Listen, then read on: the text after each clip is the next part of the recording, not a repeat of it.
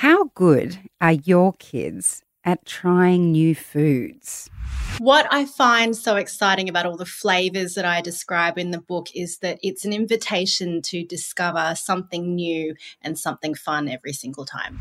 Today, MasterChef host Melissa Leong is going to show us a new way to take our kids on a taste adventure.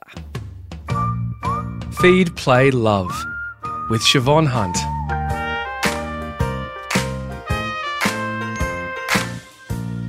Fussy eating can be a real struggle for many parents. There was a time where my daughter only ate pesto on pasta. And let me tell you, it felt like a very long time. Kids aren't always the best at trying new and different foods. Melissa Leong is a MasterChef host, a lover of flavour, and now the author of a new kids' picture book called Taste Adventure. Hi, Melissa. Welcome to Feed, Play, Love. Hi, thank you very much for having me. It's a pleasure. I have great expectations for this book, Melissa. No pressure. No pressure. But I do have to start with a very pertinent question, and that is, were you ever a fussy eater, or have you always loved a mixture of flavours? I asked my mum this when I was writing the book, and she said I was a great kid up until I was about 15. So, yes. But when it comes to food, my family are very food obsessed. You know, I think it just comes from the culture of them growing up in Singapore and bringing that love of food with them when they moved to Australia and when they had us. They very much approached food the same way they always had, which is to be incredibly inclusive. And we always just ate what our parents ate. The only difference being that if there was a, particularly spicy element that would be left out, and those who would partake, and then, we could sort of have a slightly milder version of whatever it was. But food always felt like an inclusive thing in our household, an interactive thing in our household as well. And the kitchen was always a very welcoming place for us. So it was, we didn't have that situation where, any sort of adult human would say, oh, get out of the kitchen so we can quickly get dinner going. If we wanted to be there, then we were expected to help or, at least observe what was going on. And I think just over time, I started to absorb little bits and pieces, and my best scent memories and even just sort of inherent ways that I go about constructing food still rely on those formative experiences when I was a kid. And what were the dominant flavours of your childhood?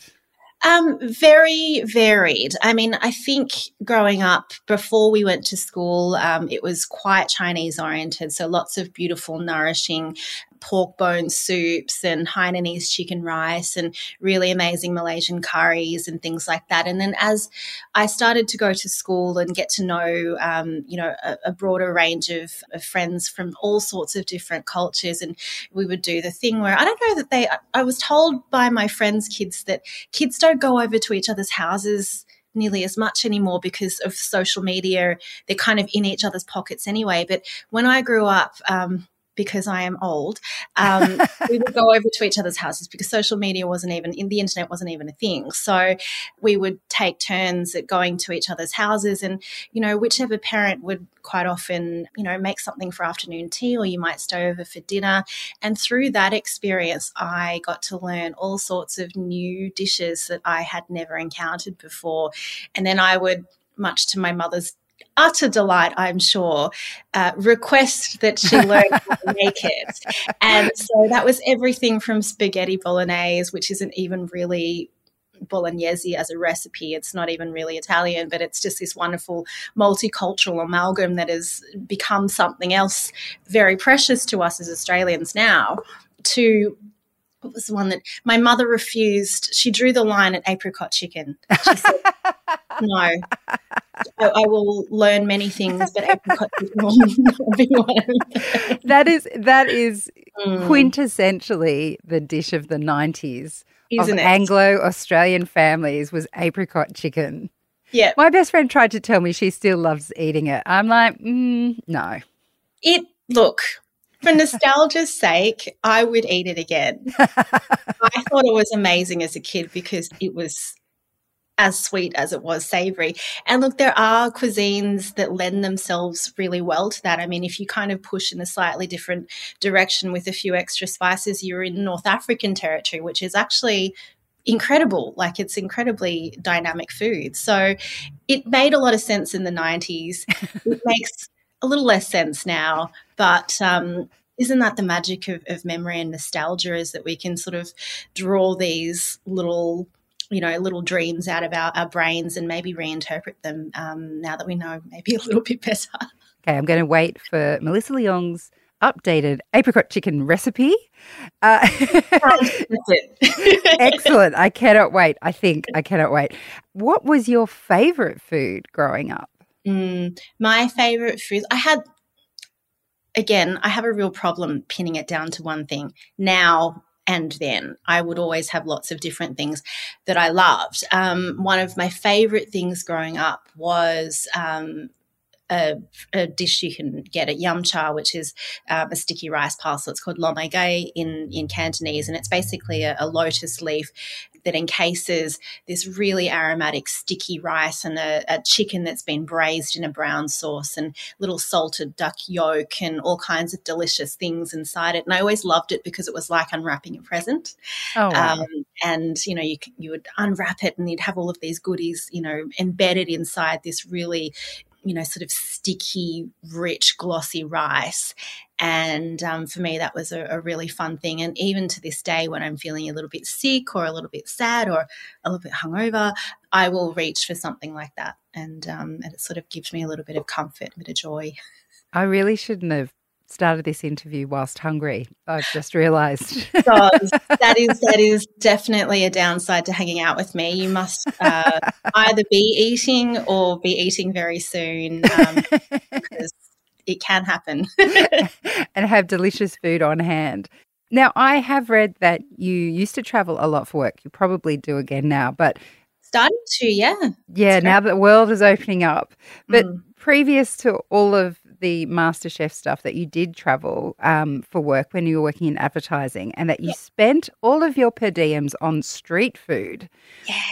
And that kind of made me think about the relationship between food and culture. And you mentioned that when you were growing up, your family was very inclusive in terms of the foods that you ate. Is this part and parcel of what you're doing with this book in terms of exploring different flavours with kids?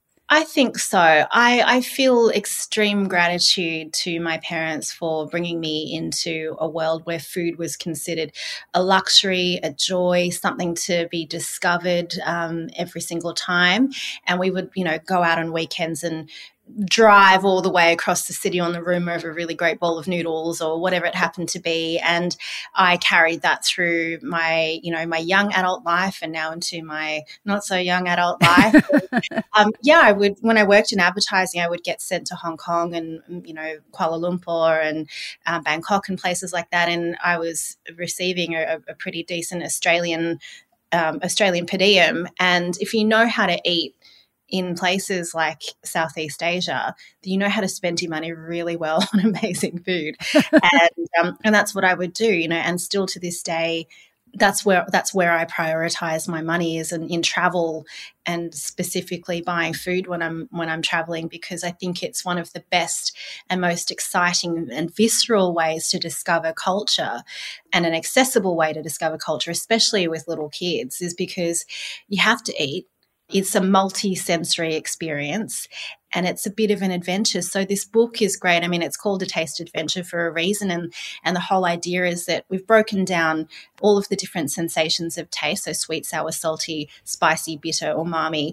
And I'm trying to explain that to a younger audience in a way that also includes a little bit of information about what the sensation is, where you can discover it. And then hopefully at the end of the book, kids might be encouraged to maybe try a new ingredient or a flavour or a dish. And when you dip a toe in the water when it comes to food, most kids and most big kids as well tend to find that when the fear is taken away, that then you can really fly, then you want to discover even more. And I think that's a really wonderful thing to invite people to do. Well, it is kind of looking at it more in a sense of curiosity. I'm just thinking about my own kids when they try something that, let's say, might be a bit bitter, and they might eat it and they'll be like, oh, yuck. But what you're actually doing with this book is kind of encouraging curiosity, like a scientific approach almost. Yeah. And I particularly like the end of the book where you have a couple of pages saying, here, why don't you try this? Why don't you discover these flavors? Kids love tactile things like that. Absolutely. I think when you break it down into, I think the right word, you've used the perfect word there, which is curiosity. You know, humans are curious by nature, and especially young humans are curious by nature. So in order to encourage kids to eat new foods and discover new things, it's about inciting that curiosity and kind of encouraging them to explore food. And quite often when we are predisposed to not liking something, or, oh, that's yuck, if we can look at it a different way, we can quite often find another way in to kind of dispelling the fear or the perspective that we currently hold for something. So I think this is hopefully, I'm looking forward to the feedback to see whether or not any of these things do work. But I'm a big kid at heart, so I figure it's about making things fun, and hopefully by them feeling fun, people will feel more open to, answering the curiosity call.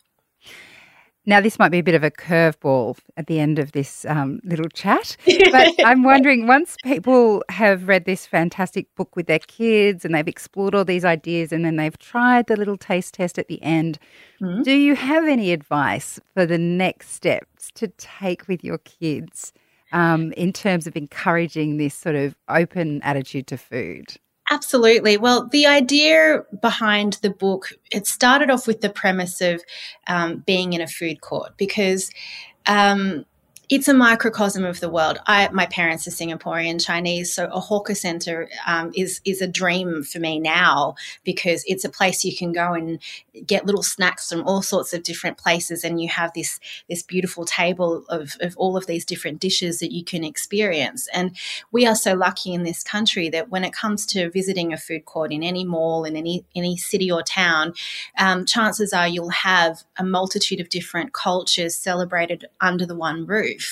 And so I didn't want this book to be something that didn't feel accessible to absolutely everybody. But I think everybody can relate to the idea of going to a shopping centre and having a meal with your family, and someone might pick Lebanese and someone might pick Italian and someone might pick Chinese, and it's all sitting on a table together, and that's who we are as a nation. So I think the next step would be to go to a really great, shopping mall somewhere that has a multicultural food court, and to try a couple of different dishes. And maybe you look at the dishes that are name checked in the book and pick those to eat in real life, or go and, set about a challenge to say, okay, we need to pick a food that has lots of spice in it. We want something that's really spicy, or we want something that's really bitter, and let's do a taste test. Because even if they don't like the food inherently, as long as they're encouraged to try it and know what that experience is to their own taste buds and their own sensations, then that's something you can bank and you can use as a later reference. And as kids get older, as our hormones change, our taste buds change as well, it's always an open invitation to keep coming back and revisiting things that you may not have liked, because chances are, as your taste buds change, you may like them later. And then adults can go back to enjoying all the foods they stopped eating when their kids got fussy. That's it. Melissa, thank you for writing this book for parents. I know it's for kids as well. And thank you so much for your time today. Thank you for having me. That's Melissa Leong. She's a MasterChef host and the author of Taste Adventure. And you'll find links to the book in the notes of this episode.